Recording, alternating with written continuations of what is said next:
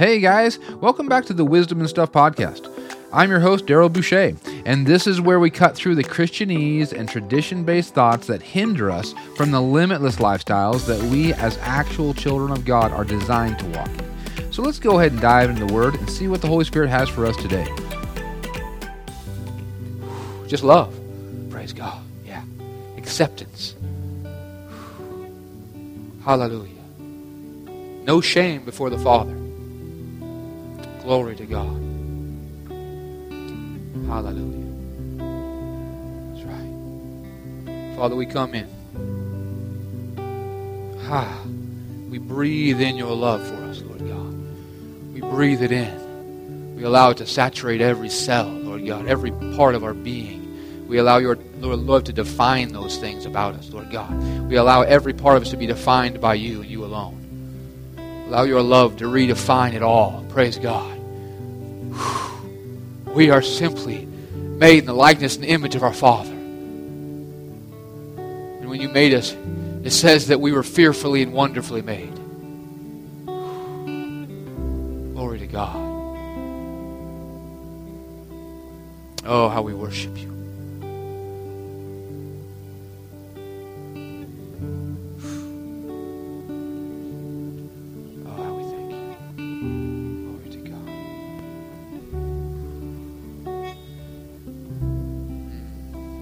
Well, praise God. You can go ahead and be seated. Glory to God. Thank you, praise and worship team. Hallelujah. Man, God is so good. His presence should always redefine us. Or show us our true definition, if you want to put it that way. Everything else is a lie. Glory to God. What have we been talking about this last several weeks? Yep, Christian character. It's been really good. Turn over to 2 Peter chapter 1, if you would, and I'm going to go ahead and pray. Father, we thank you. Glory to your name. Glory to your name. We thank you for your word. It's the living word of God. It lives and abides forever. We thank you, Lord God, right now, that this word, Father God, praise God, is settled forever in heaven. In 10 million years, we're still going to be reading the same word. Praise God. And so right now we partake of the, Father God, the eternalness of it right now. This very moment in time, we partake of the eternalness of your word. What have you already ordained for this night? What have you already spoken over this night? What have you already commissioned to be said by the Holy Ghost? And I know it's not just about what I say, it's about what we hear. So right now, Father God, we just tune our hearts in, Father God, because we want to hear it all. Praise God. We just want to get it all. And so we just thank you that we have eyes to see, we have ears to hear, we have hearts that understand. Glory to God. And we're good ground. We proclaim it right now. We're good ground. Praise God. We're 100-fold ground. That's who we are. We choose that right now. We're 100-fold ground. Praise God. We just want it all. You died for it all, so we just choose to receive it all. And we just thank you for it right now in Jesus' name. Amen. Praise God. 2 Peter in chapter 1. And several weeks ago, we've had, such good teaching on this. And I just want to hit just another side of it. There's all kinds of facets to this. But I talked about this a little bit several weeks ago in 2 Peter chapter 1. And he starts off here in verse 5. And he says, "But also for this very reason, giving all diligence, add to your faith virtue, and to virtue knowledge, to knowledge self-control, to self-control perseverance, to perseverance godliness, to godliness brotherly kindness, and to brotherly kindness love." Now, like we've said before, that's basically just another list of the fruit of the Spirit. This is Peter's version of what Paul wrote in Galatians by the Holy Ghost. And here he says, verse 8, "For if these things are yours and abound, you will neither be barren nor unfruitful in the knowledge of our Lord Jesus Christ." So these are kind of important, aren't they? It says, "But he who lacks these things is short-sighted even to what? To blindness, and has forgotten that he was cleansed from his old sin." So these are really important. I just want you to see how important these are.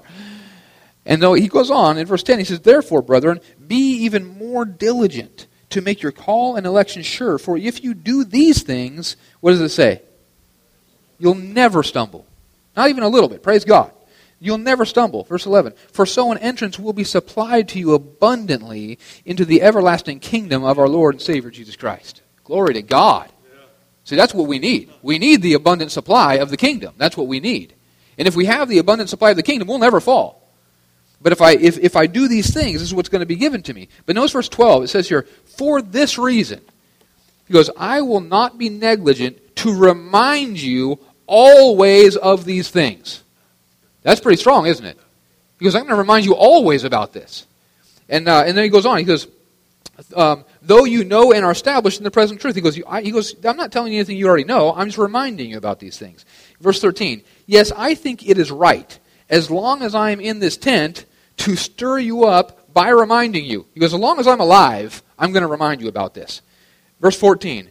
Knowing that shortly I must put off my tent. In other words, I'm going to go be with the Lord pretty soon, just as our Lord Jesus Christ showed me. Verse 15.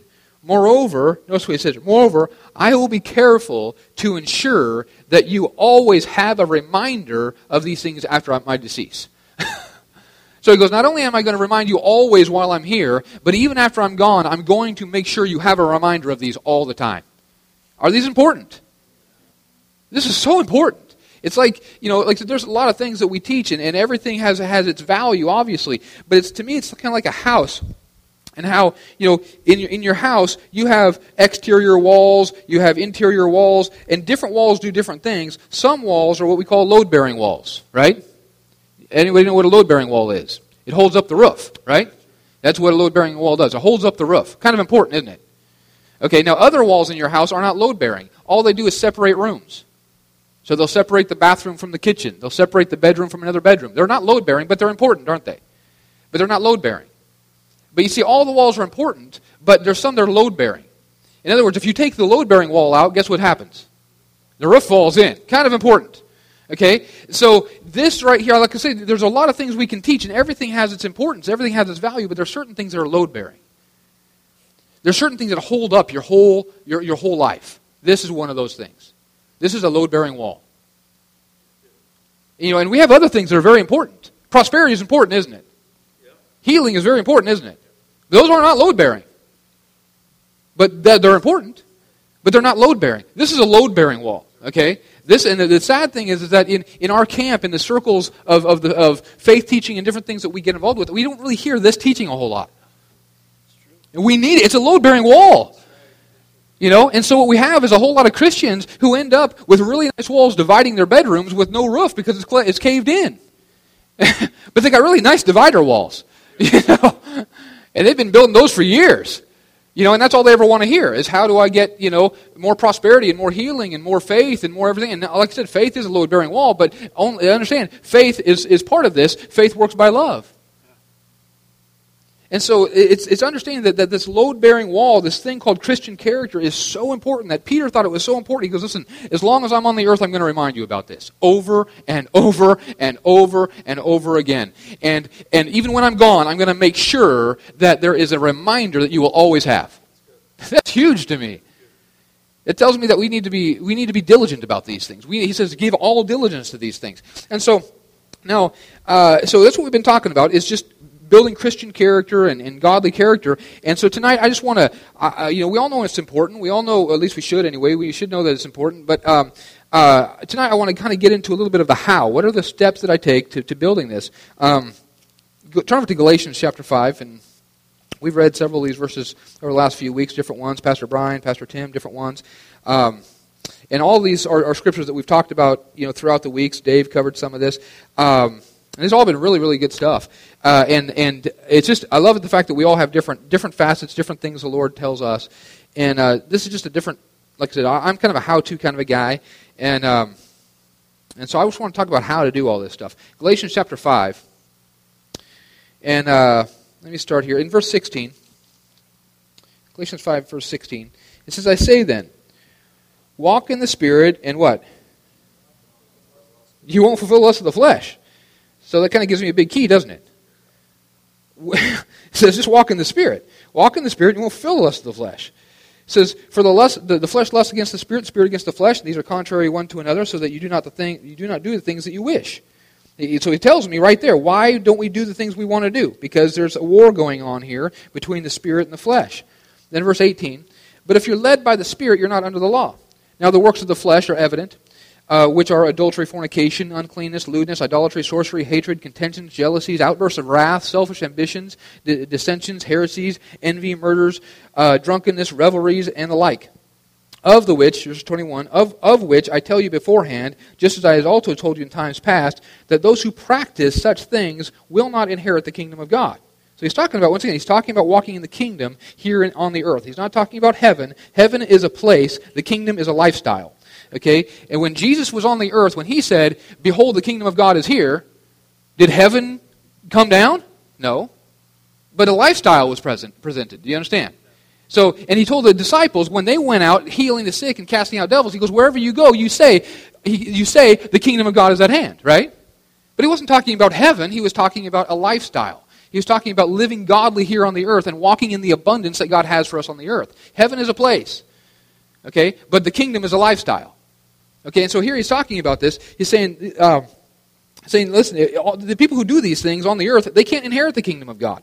It says, verse 22, but the fruit of the Spirit, now once again, this is the same kind of list that we just read in 2 Peter. It says, is love, joy, peace, long-suffering, kindness, goodness, faithfulness, gentleness, self-control.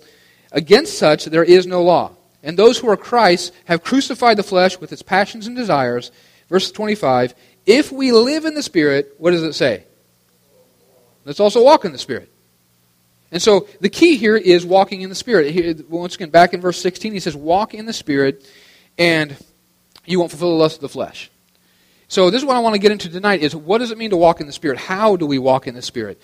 A lot of times what we end up doing is we are focusing on the wrong thing. Here he says, if I just walk in the Spirit, I won't fulfill the lust of the flesh.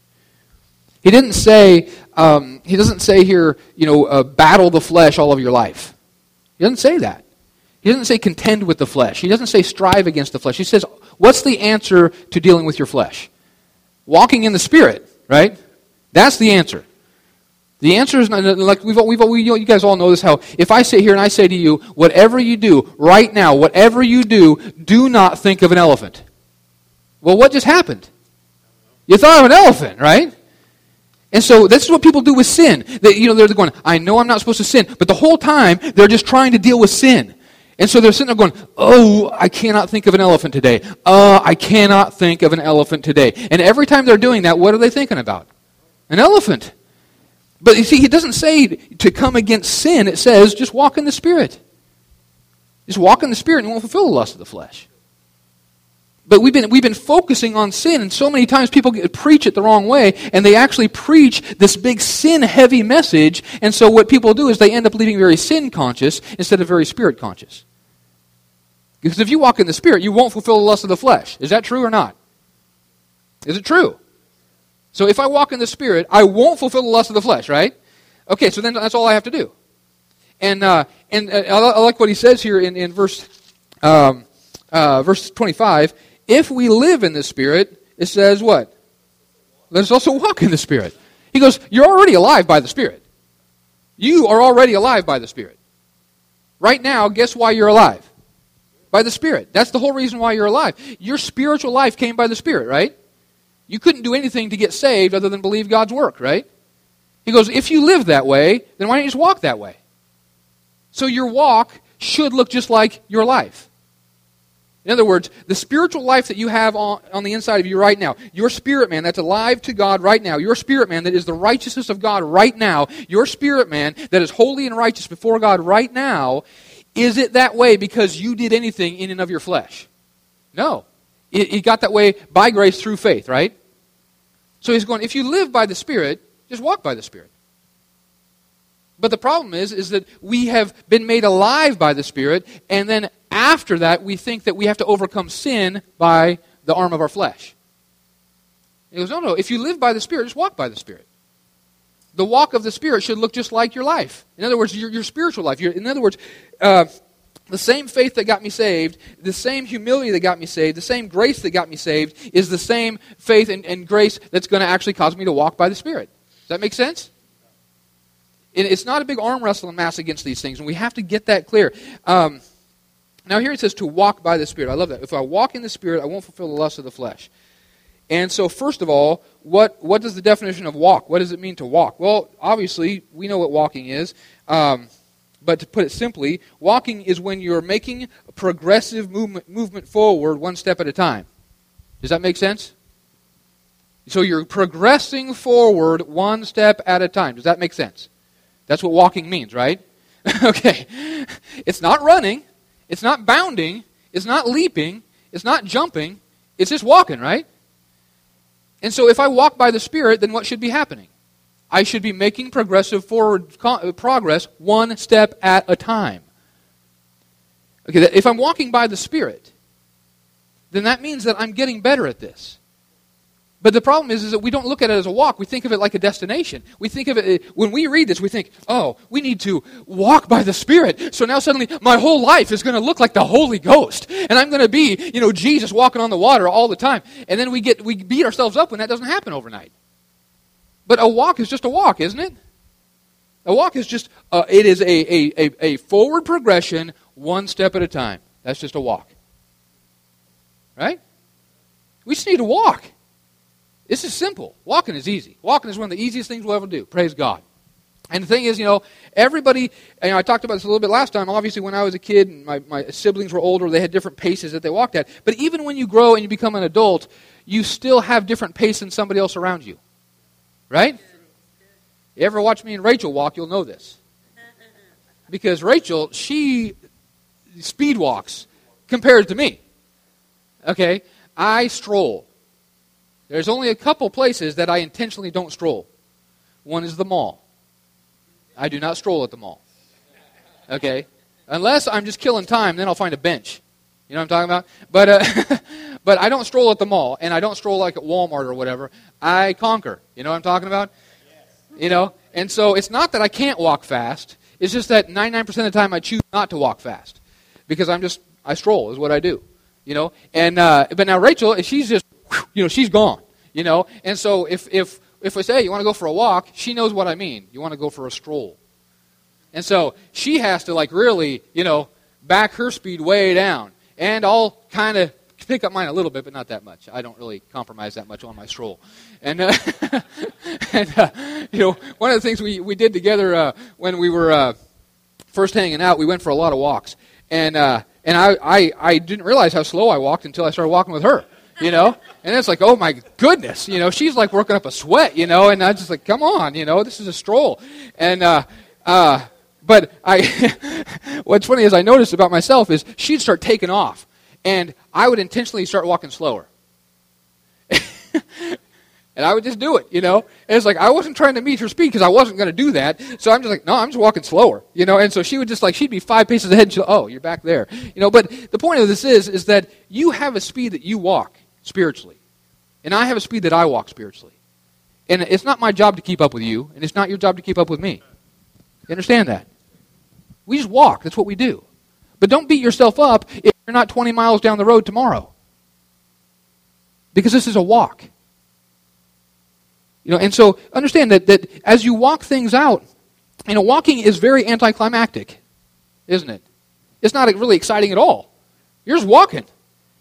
But the thing is, the longer you walk, and you're still walking, taking just very, almost seemingly unexciting steps, seemingly, huge, there's no huge experiences going on all the time, but you're just taking steps. And the next thing you know, you look back, and you could be miles down the road. Right? This is how it works.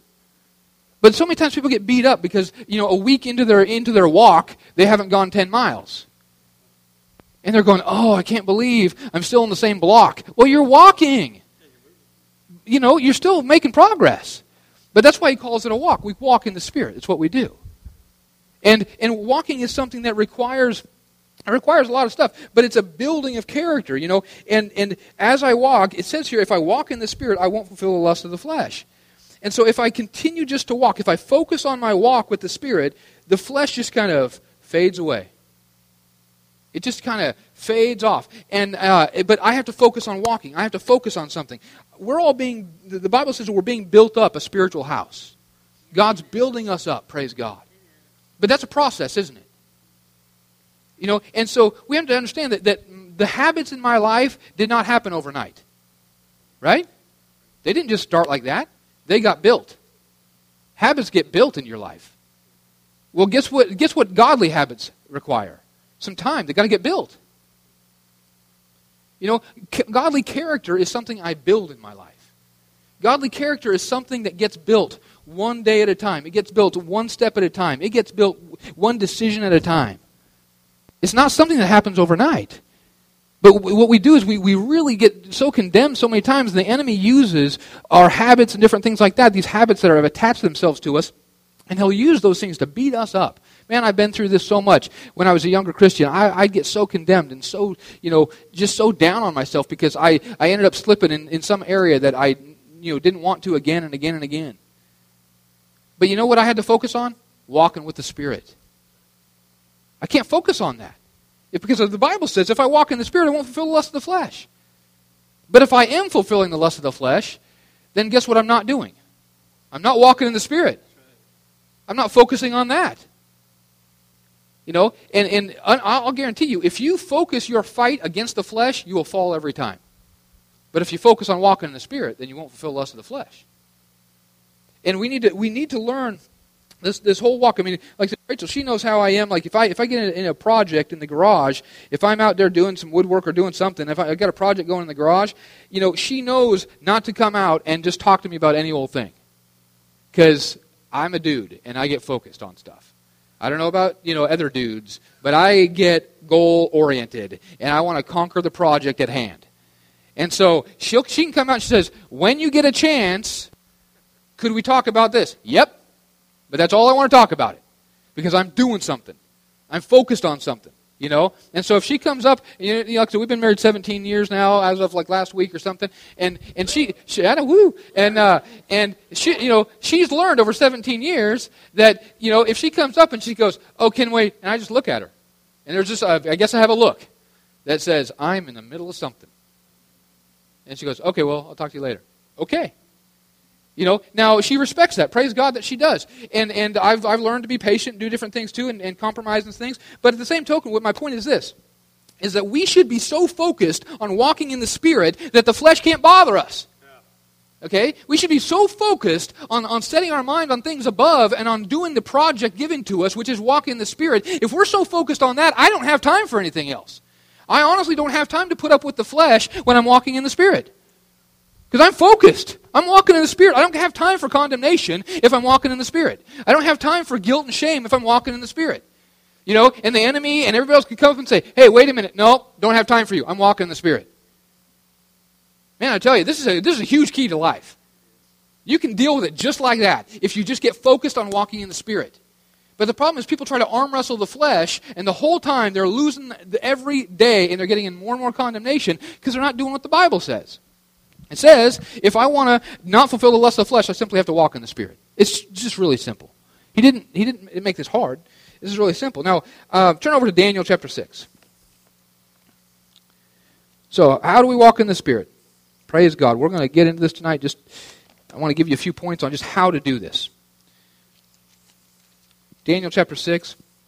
And the first thing, point number 1, if you want to put it this way, is we need to set our goal. What is our goal for walking in the Spirit? What is it that, in other words, what can our life look like?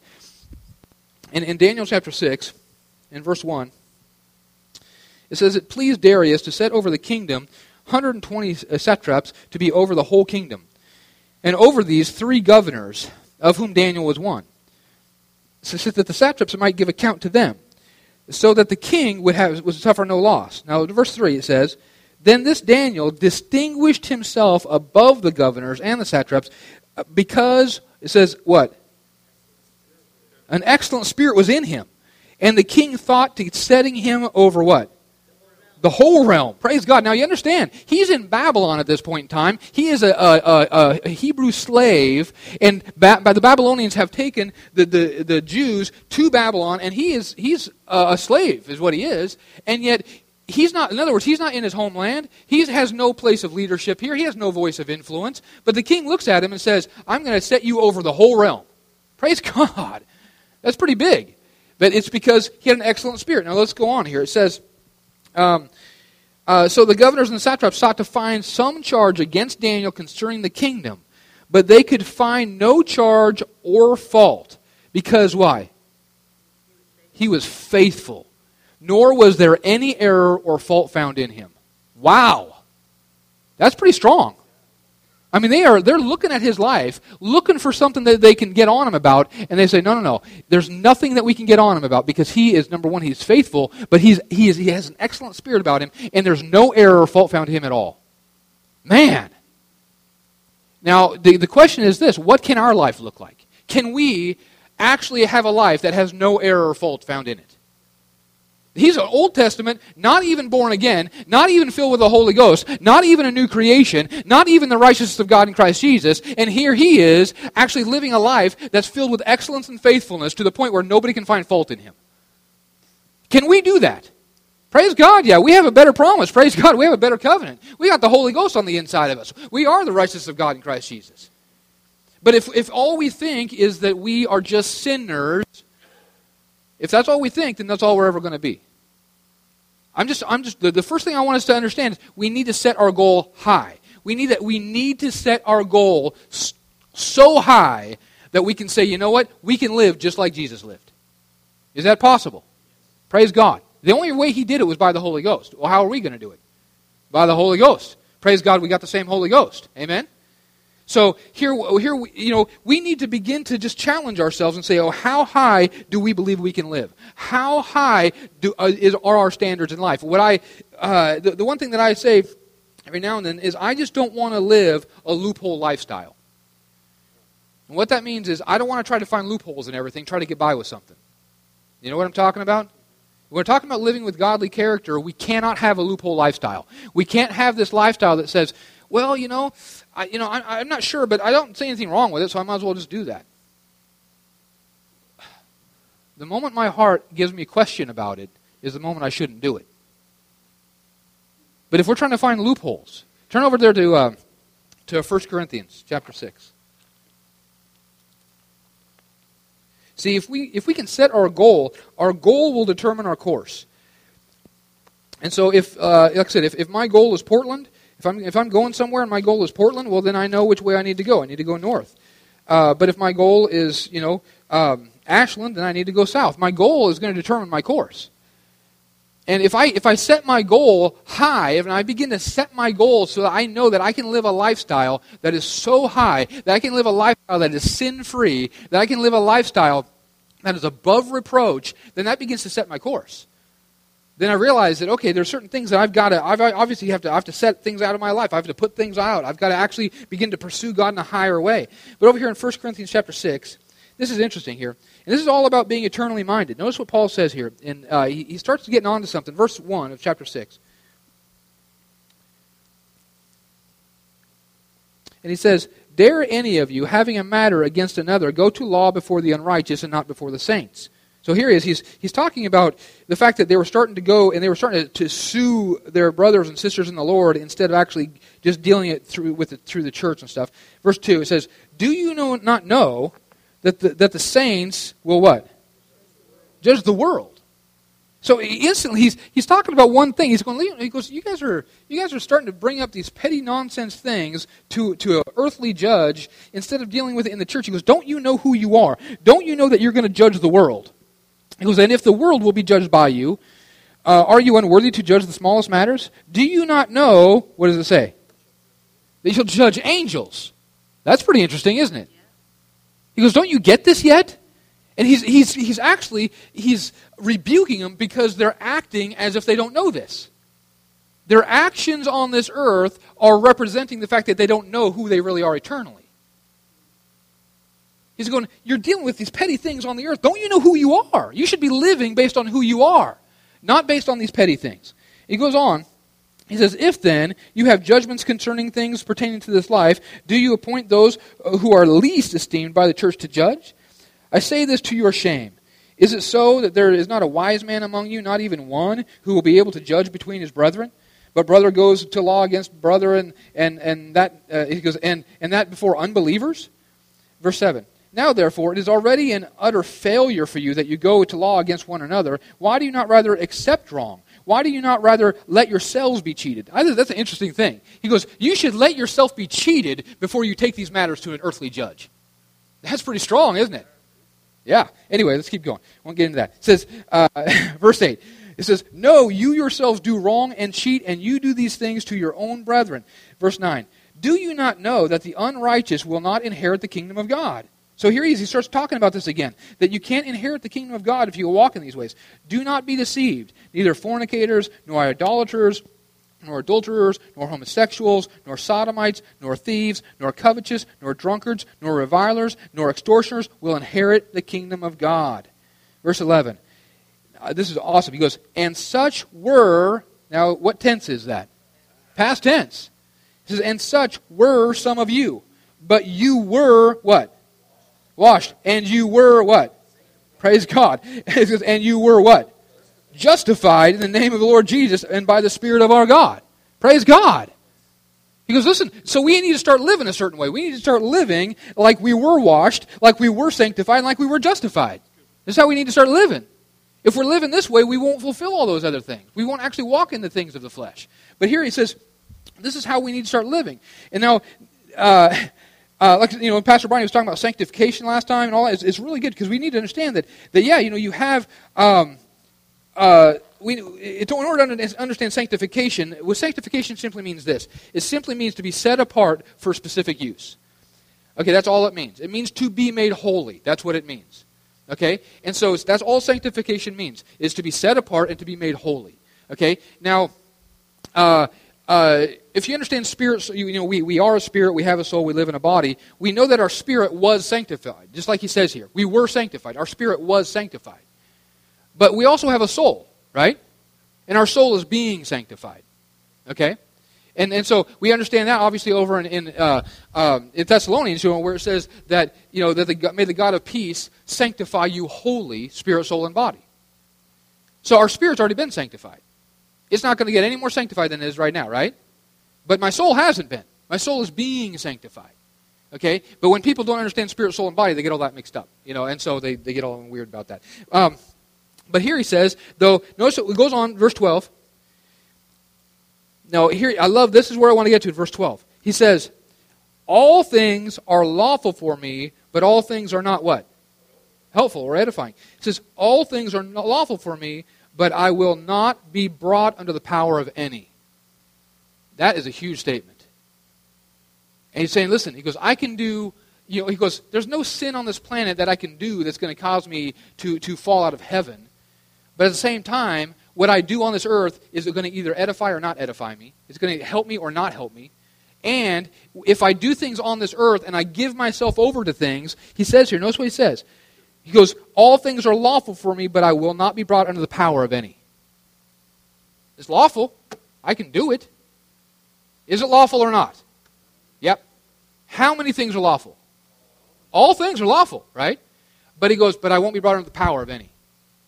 He understood something here. He understood that what I give myself to has nothing to do with the law. It has nothing to do with whether it's lawful for me to do it. It has to do with my eternal stance and what I'm actually doing. And he goes, and if I actually choose to give myself to some things, I bring myself under the power of those things.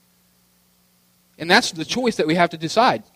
And when we're building godly character here, we need to set up a lifestyle that has no loopholes. So that it's not like, how children can be sometimes. It's like, well, you never told me not to do that. You know what I'm talking about? You never said I couldn't do that. Well, some things are just thinking common sense. But you see, Christians have that attitude a lot of times where they're trying to find a loophole in their life. They're trying to find a loophole in their character to where they're going, well, I don't see it where it's wrong anywhere. What does your heart tell you? Yeah, amen. If you have a question about it, it's wrong. The moment my heart questions me, I'm wrong. I never have to justify what I do because I just have to follow my heart. And now, I'm saying everything is lawful, right? All things are lawful for me, right? Are all things lawful for you? Yep. But not all things are helpful. And if you give yourself to some things, it says you'll be brought under the power of it. He says that over there in Romans chapter 6. Turn there to Romans chapter 6 real quick. But I just want us to, the first thing we have to do, if we're going to actually build character and we're going to begin to walk some things out, we have to set a very high standard for our lives. Colossians chapter 6, He says in verse 16, Romans chapter 6. In verse 16, it says, "Do you not know that to whom you present yourselves slaves to obey, you are that one slaves whom you obey, whether of sin leading to death or of obedience leading to righteousness?" And that's what Paul's saying. He's going, listen, the moment you give yourself to obedience to something, you come under the power of that thing.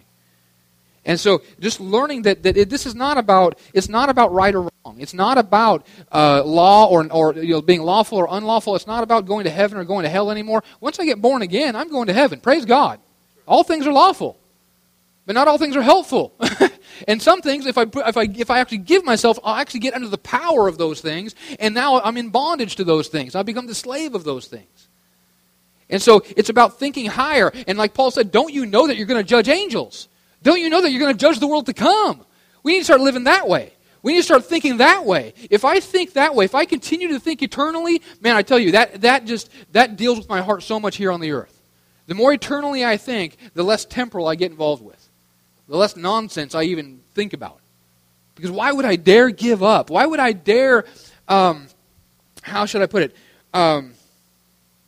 Right now, in this earth, the earth walk that I am in right now, I'm learning how to rule the world. That's what's happening right now. Right? That's what you're learning how to do right now, is rule the world. You're learning how to judge angels. But if you give yourself to temporal things all the time, then your learning curve goes way down, because now suddenly you're just giving yourself over to temporal thing after temporal thing after temporal thing, and you're tied yourself to the flesh, which is just weakness all the time. And so by the time you get to heaven, you're not going to have a clue as to how to run the world. Man, I don't want that. I need to learn. I need to use it right now and learn how to actually rule things and learn how to actually understand that there's eternal things going on, and just. Plain and simple, we just need to live higher. That's just how we need to do. We're Christians, right? Amen. So we need to live higher. We should have no loopholes. It's kind of like, one time I was talking to somebody about this, how it's like driving down the highway, down the freeway, and on the side of the freeway, they have that rumple strip. You know what I'm talking about? Yeah, the grrr, and so it's for if you fall asleep, you're like, you veer over there and it's going grrr, and it's trying to get you to wake up so you can get back, to where you're supposed to be.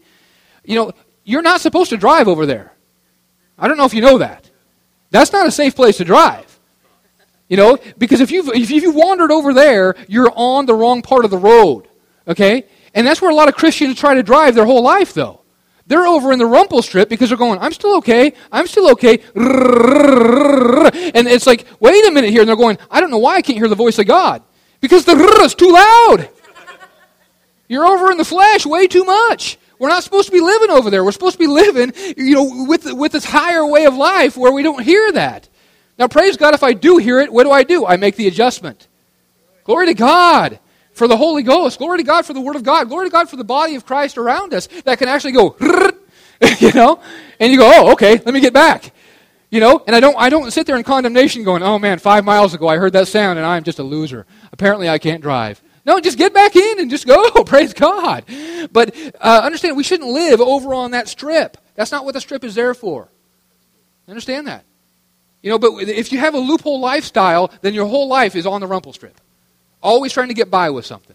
Always trying to say, well, the way I read it, the way I read the Word, I can do this. No! That's not, you understand that? I don't know how many times I've heard people say this stuff, that they try to get by with anything.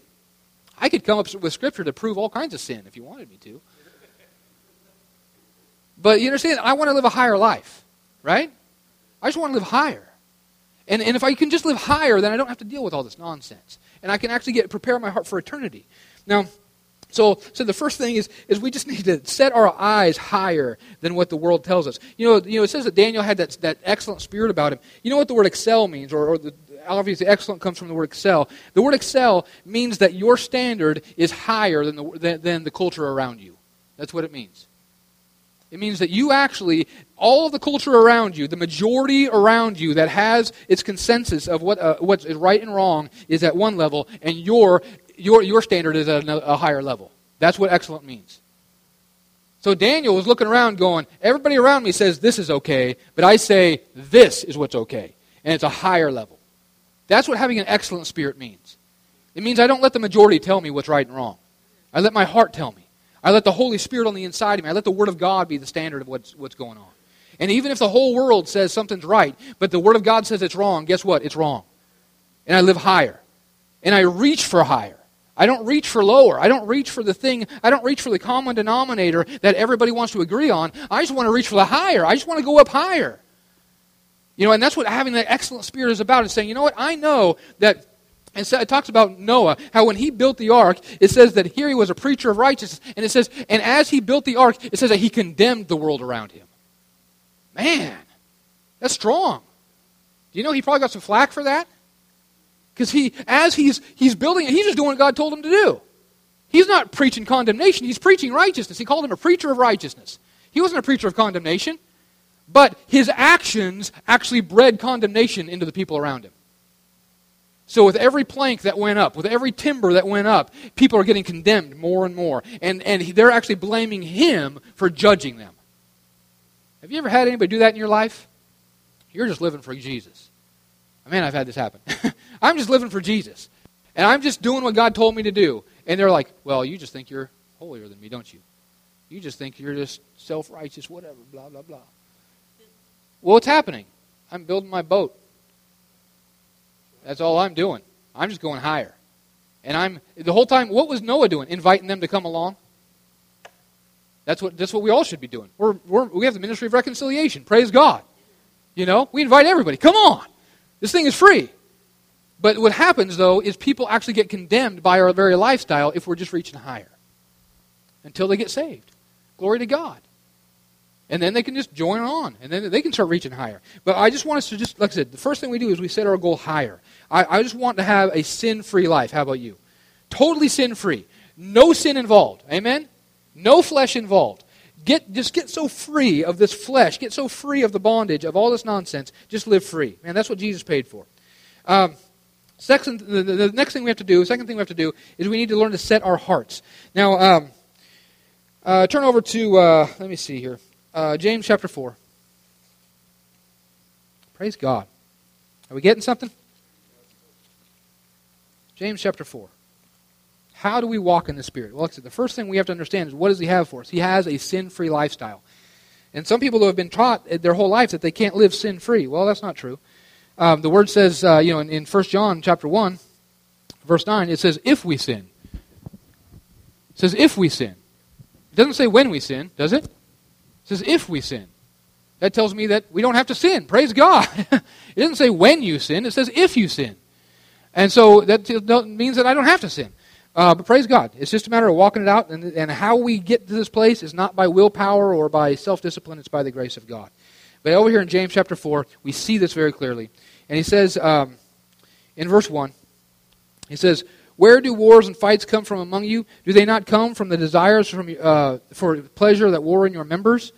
You lust and do not have. You murder and covet and cannot obtain. You fight and war, yet you have not because you ask not. Verse 3, you ask and do not receive because you ask amiss that you may spend it on your pleasures. Verse 4, adulterers and adulteresses, do you not know that friendship with the world is enmity with God? Whoever therefore wants to be a friend of the world makes himself an enemy of God. That's a really strong verse, isn't it? Wow, praise God.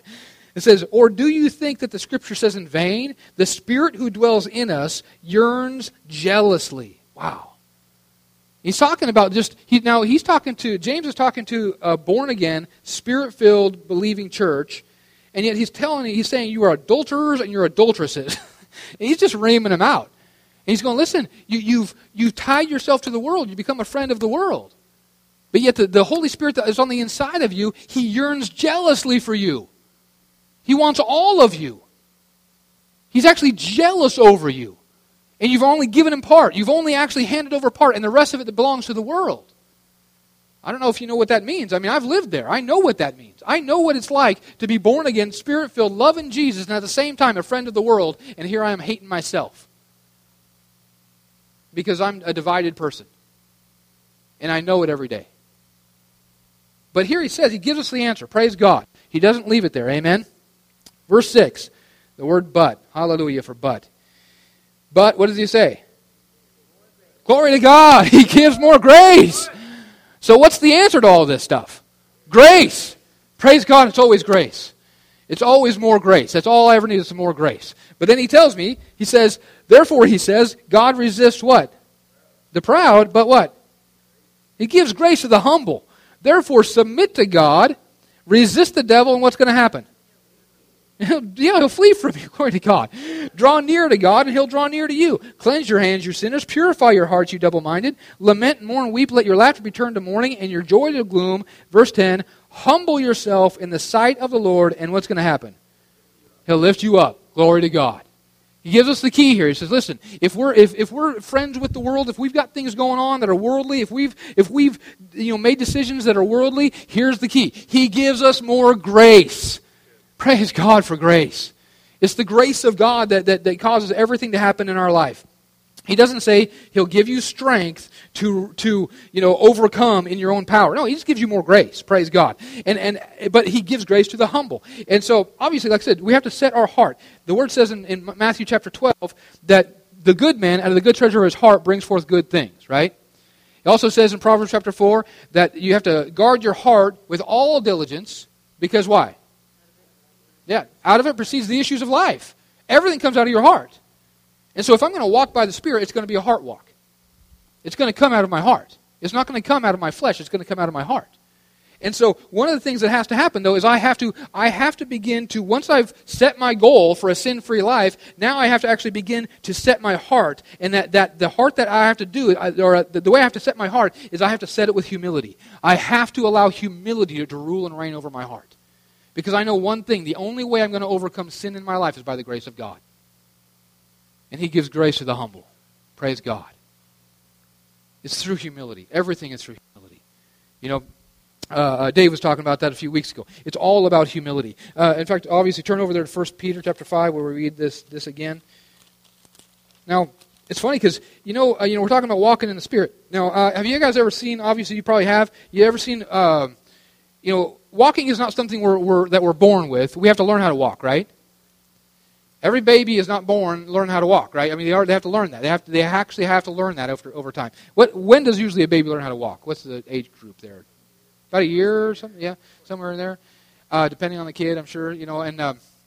But so understand that. Have you ever seen a kid learn how to walk? It is hysterical, because you know how they are.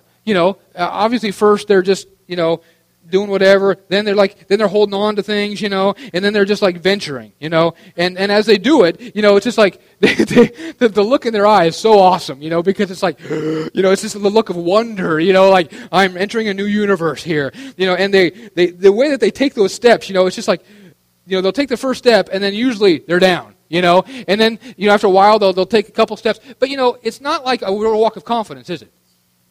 It's not like they walk up and they're like, yeah, I'm going over there. Get me something out of the fridge, Mom. It doesn't work that way. They're just in this meandering mode of I have no idea what I'm doing, but I'm doing it, And of course, what are the parents doing? They're like, whoo, one of them is usually right here. Wait, come on, and they're just elated that they took 4 steps. And then when they take 5, they're elated again. And then when they take 7, they're elated again. And they have all these movies about it that they bore everybody with and all that. But you understand that the walk of a babe is comical. And now the funny thing is about a baby doesn't have pride. Everybody's watching him, right? But he's not embarrassed by when he falls. He just gets up and does it again. And what does he do? He falls. And he gets up and he does it again. You understand? We have to learn how to walk. We have to learn how to walk in the Spirit. We're newborn babes, right? When you get born again, you're a newborn babe. And you have to learn how to walk in the Spirit. And one of the things that humility will do, humility will get you over yourself. So that you're not embarrassed to fall. And you're not embarrassed to stumble. And you're not embarrassed to look kind of funny as you're learning this walk. And you just got to get over yourself. You just got to humble yourself and become like a little child. You know what Jesus said to do? And you just got to, okay, you know what? Here we go, man. I may have fallen the last 10, 20, 30 times, but you know what I'm going to do? I'm going to get up again. And I'm going to take one more step than I did the last time. And then I'm going to take another one. And then I'm going to take another one. And then after a while, I'm just going to walk this thing out. But it takes a growing thing. There's a learning curve to this stuff, And we have to learn that this is not just like some instantaneous thing, and we can't get on ourselves if we've fallen the last 10 times. Just keep going. Praise God. The key is, are you still walking? Are you still getting up? The Word says that the righteous fall 7 times, right? And then what does it say? But they get up. Praise God. And I remember, one pastor I knew in Seaside, he said this. He said, somebody walked up to him and said, "How are you doing?" He goes, "Well, I only got 2 answers. Either I'm up or I'm getting up. There's only 2 ways to be. Either I'm up or I'm getting up." Praise God. Understand? We're just walking. But we need to learn how this thing should be a lot of fun. And the thing is, if you're as Christians, here we are. We're a well of salvation in this church, aren't we? Yes. Praise God. We're a well of salvation. That means we'll have a whole bunch of newborn babes, right? So what we need to stop doing is judging the people who aren't learning how to walk yet. We need to be the ones going, "Yeah, here we go. Praise God. Come on. You can do it." Instead of going, "How dare you fall? I can't believe you. You're like 11 months old. It says the book that you should actually be walking by now. Come on." We shouldn't be that way. Parents aren't like that. Nurturers aren't like that. Family isn't like that. Family's rooting you on. Family's going, "Yeah, they took 3, they're going to take the 4 this time." And when they come back and they go, "But I fell." I know. Just get up. Let's go. Praise God. And we are those who, like I said, like the Bible says, he who is spiritual restores her brother. That's what we do. Praise God. In the spirit of meekness. Glory to God. Over here in chapter 5, it says, verse 5. "Likewise, you younger people, submit yourselves to your elders. Yes, all of you be submissive to one another." And what does it say there? "Be clothed with humility. For God resists the proud, but he gives grace to" who? "The humble. Therefore, humble yourself under the mighty hand of God, that he may exalt you in due time, casting all your care upon him, because he cares for you." Praise God. But now, notice he says that we have to be clothed with humility. We have to actually learn to clothe ourselves with this stuff. We clothe ourselves with humility. That means that I don't wake up every day with it on, right? I don't wake up every day with my clothes on. I got to clothe myself, and it's up to me to do it. It says here, clothe yourself with humility. Be clothed with it. So that means something I should be covered up with humility. I should actually cover myself with humility every day.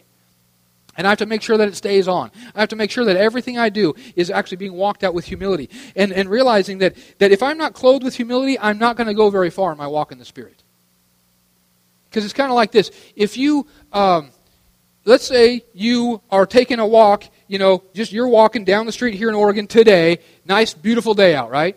Like 84 degrees or whatever it was. Beautiful day. So you could be walking down the street in shorts, and like Rachel, she's wearing this. She's got whatever those kind of pants are. Capri type pants, whatever. Some flip flop things, a short sleeve shirt. Now she would probably be totally comfortable walking down the street today, right? But what if she actually wore those same clothes and tried to walk up Mount Everest? Not going to happen. You're not going to go very far. You can have all the intention in the world, but you're not prepared because your clothing is wrong. I'm going to tell you this right now, that the environment of the Spirit requires you to be clothed with humility. It requires it. You won't go very far if you're just clothed with selfishness.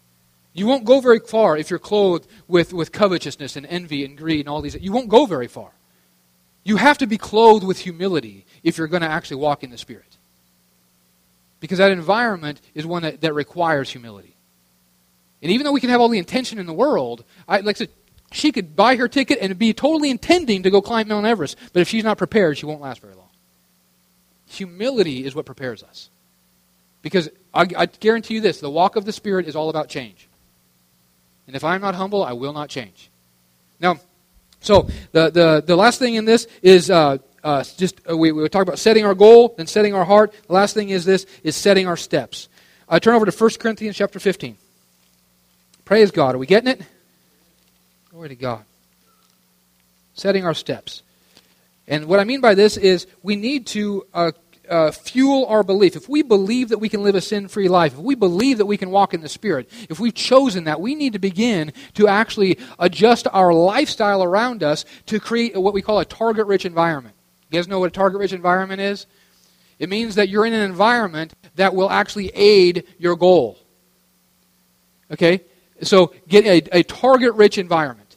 And now notice over in 1 Corinthians chapter 15. And verse 33. Verse 33. It says, do not be deceived. What's the next phrase there? Evil company does what? Corrupts good habits. Awake to righteousness and do not sin. Now, he goes on talking about this because he goes, do not be deceived. Evil company, what does it do? It corrupts good habits. He goes, you need to awake to this stuff and don't sin. But it's a matter of sometimes people are deceived and they're actually saying that I can hang out with whoever I want to hang out and I can still walk a certain life. You know what I'm talking about? Here he says, no, don't be deceived.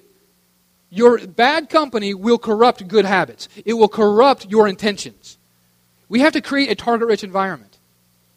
So if I want to walk in the Spirit, I don't need to be just hanging around all the time with, I'm not just talking about people, I'm talking about a culture, right? I'm talking about a culture that is actually steeped in sin. It talks about in Peter how that Lot, he vexed his righteous soul by what he saw and what he heard. Right? It'll corrupt things. It'll actually breathe corruption back into me, and I'll begin fighting it more and more. And there's things in my life that I just can't do. I can't be around those things. Because I know. I'm not deceived. I know it's going to corrupt me. And even though I love Jesus, and even though I speak in tongues, and even though I believe the Word, and even though I have the Holy Ghost on the inside of me and all of that, it doesn't mean that this won't happen. He's talking to a Spirit-filled church, isn't he? The Corinthian church were a Spirit-filled, tongue-talking, Jesus-loving church. And he goes, don't be deceived. Bad company will corrupt good morals. And so I'm just talking. Let's actually begin to build a target-rich environment here. It's like this. When Rachel, when she worked in Tulsa back years and years ago, she worked at Walmart for quite a few years, and she worked in the lawn and garden department. And she would tell me, after she came out here and stuff, she'd tell me how that people would come in there and they would buy ferns at Walmart in Tulsa or in Missouri. You know what? Ferns don't grow in the Midwest. Out here, they're like weeds, right?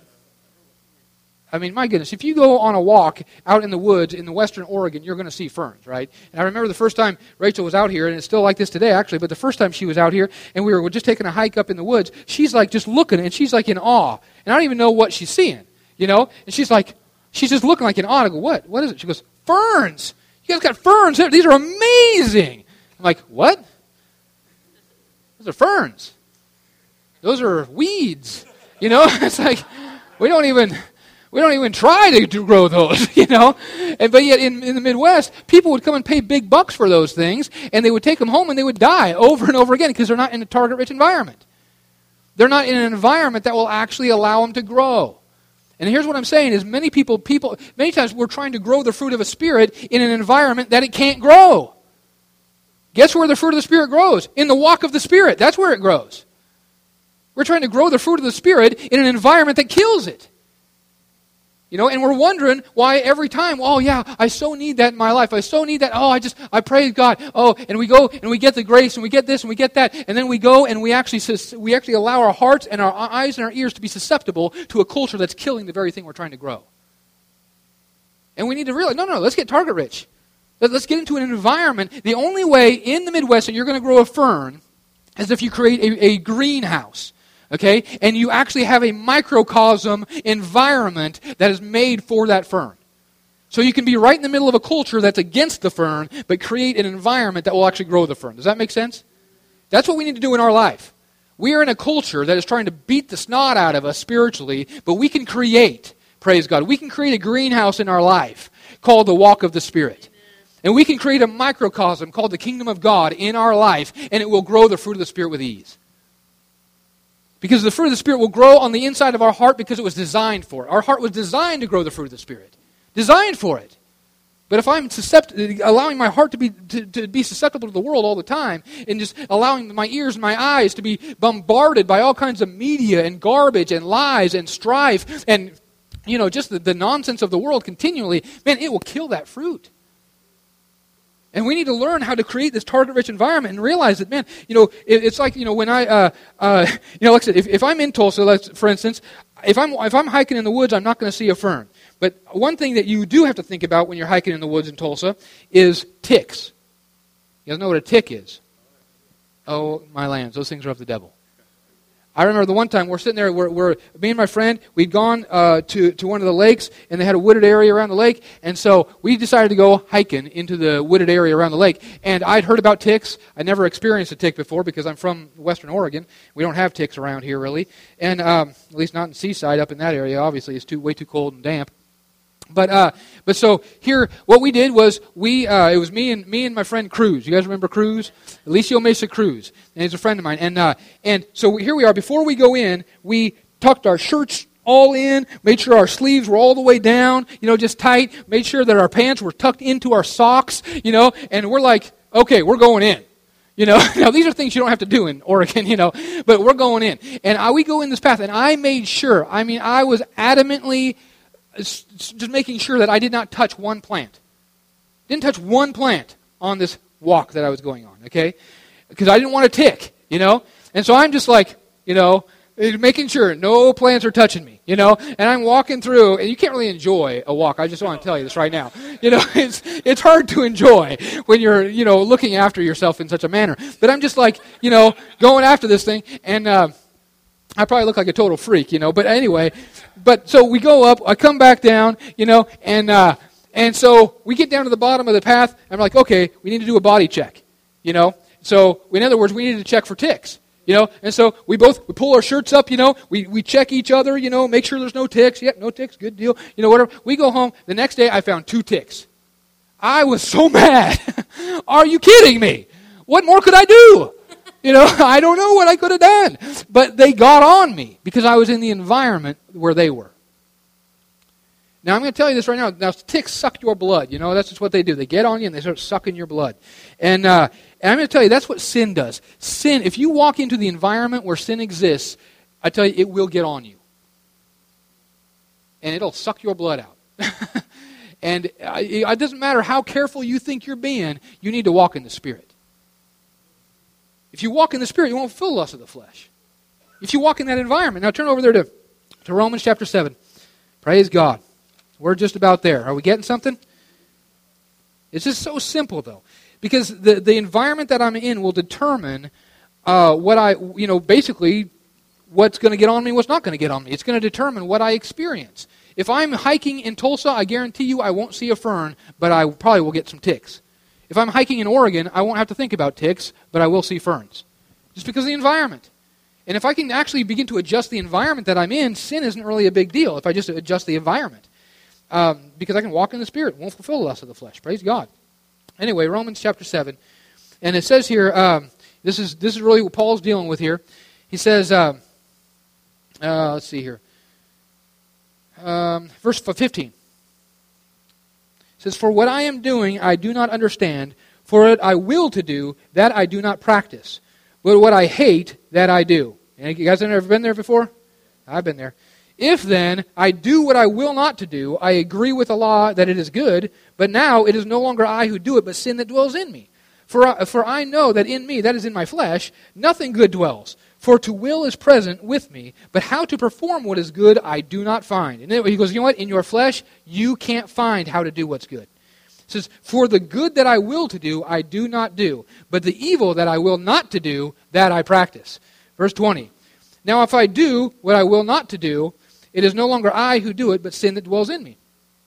It says, I find then a law," verse 21, "that evil is present with me, the one who wills to do good. For I delight in the law of God according to the inward man." So he's going, listen, my inward man, it loves God. It loves the way of God. Verse 23, "But I see another law in my members, warring against the law of my mind, and bringing me into captivity to the law of sin which is in my members. O wretched man that I am, who will deliver me from this bondage, this body of death?" Now praise God, he doesn't leave it there. Glory to God. See, a lot of people read that verse and they go, "Yep, see there? See?" But look, he didn't end it there. Verse 25, "I thank God through Jesus Christ our Lord. So then with the mind I myself serve the law of God, but with the flesh the law of sin." Now he didn't end it there either, did he? Nope. Even though we divided it, God didn't divide it.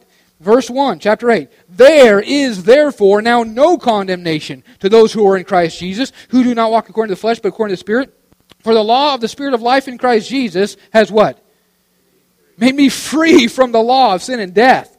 For what the law could not do in that it was weak through the flesh, God did. Praise God. God did by sending His Son, His own Son, in the likeness of sinful flesh on account of sin. He condemned sin in the flesh, that the righteous requirement of the law might be fulfilled in us, who what? Who do not walk in the flesh, but according to the Spirit. So here he says, listen, so there's still a walk that we have to do. We walk according to the Spirit. Verse 5. For those who live according to the flesh, what do? They set their minds on the things of the flesh. But those who live according to the Spirit, the things of the Spirit. This is simple, isn't it? He says right here, here's the key. If you want to live by the Spirit, you set your mind on the things of the Spirit. And he goes on. He says, for to be carnally minded is what? Death. But to be spiritually minded is what? Life and peace. Praise God. Because the carnal mind is enmity against God, for it is not subject to the law of God, nor indeed can be. So then those who are in the flesh cannot please God. But, praise God, verse 9, but you are not in the flesh, but in the Spirit. Praise God. If indeed the Spirit of God dwells in you. Now, if anyone does not have the Spirit of Christ, he is not his. And if Christ is in you, the body is dead because of sin, but the Spirit is life because of righteousness. But if the Spirit of Him who raised Jesus from the dead dwells in you, He who raised Christ from the dead will also give life to your mortal bodies through His Spirit who dwells in you. Praise God. Man, you can just go on and on with this. But understand this. He's just talking to us about this very thing. He goes, listen, we have been set free from the law of sin and death. All I have to do is walk it out. And how do I walk it out? I set my mind on the things of the Spirit. He who sets his mind on the things of the Spirit will live in the Spirit. He who sets his mind on the things of the flesh will live in the flesh. It's very simple. Colossians chapter 3 says to set our minds on things above and not on things of the earth. It's so simple. And as the Bible says, as a man thinks in his heart, so is he. If I just choose to set my mind, like I said, I set my goal, I realize there's a sin-free life I can live, I set my heart with humility, and then I set my mind. I set my mind on the things above. I set my mind into the Word of God. It's going to come, like it says over there in 1 Peter chapter 2. I won't turn over there, but in 1 Peter chapter 2 it says, as newborn babes, we desire what? The sincere milk of the Word that we may grow thereby. You get in the Word of God. You've got to be in the Word of God. And I tell you, there's things in my life that I just battled for years and years and years. And I would sit there and arm wrestle with them, and I would sit there and try to willpower my way through it. And then finally I'm just like, okay, God, I don't have a stinking clue here. And then what did I do? I set my mind on things above. And I started focusing on walking in the Spirit. And I remember there was times when I would be sitting there and I'd be walking in the Spirit. And I remember one time in particular, I'm sitting there on my couch and the Lord reminded me about a thing I used to battle. I battled it for years. And it was a stronghold in my life. And it was non-existent. Whew, glory to God. And He reminded me about that. And I looked to my left and it was like it was so far in the past I didn't even know what it looked like anymore. And I laughed out loud. I go, oh my goodness, that used to have a hold on me? Are you kidding me? But that was a thing that I would sit there and I would weep and just because I was so hurt about it and so shameful about it. But it was like, praise God, I'm free. But I didn't have to wrestle it to get that way. Simply walk in the Spirit. And I don't fulfill the lust of the flesh. But I can set my mind on things above. It's so simple. It really is. Praise God. Let's just wrap it up right there. We can go on and on. But glory to God. Father, I just thank you, Lord God, for your word. I thank you, Father. You've given this life, Father God, to us that we can live free from the law of sin and death. Totally free. Lord God, I just thank you that there's no condemnation to those who are in Christ Jesus. And Father, we just thank you that we can set our minds on things above. Lord God, we can set, Lord God, our hearts. We can set, Father God, our hearts to a place of humility. We can clothe ourselves with humility. And we can walk this thing out, Father God. Just show us. Show us how to take these steps. Lord God, it's one step at a time. It's just a walk, Lord God. Show us where we are. Show us what our next step is. You said the steps of the righteous are ordered of the Lord. And so right now I just thank you that you have ordered our steps before us. And we just, Lord God, we don't try to look 10 years down the road. We just want the step, Father God. And I just thank you that as we walk this out, Lord God. Oh, praise God. Those who are led by the Spirit of God, they're children of God. And we just choose to allow the Spirit to lead us and guide us into all truth. And we give you the glory for it in Jesus' name. Thanks for joining us today on Wisdom and Stuff. Don't forget to subscribe to get new updates and check out our podcast page on Podbean to find all our previous posts and full-length messages. We'll see you next time and have a blessed day.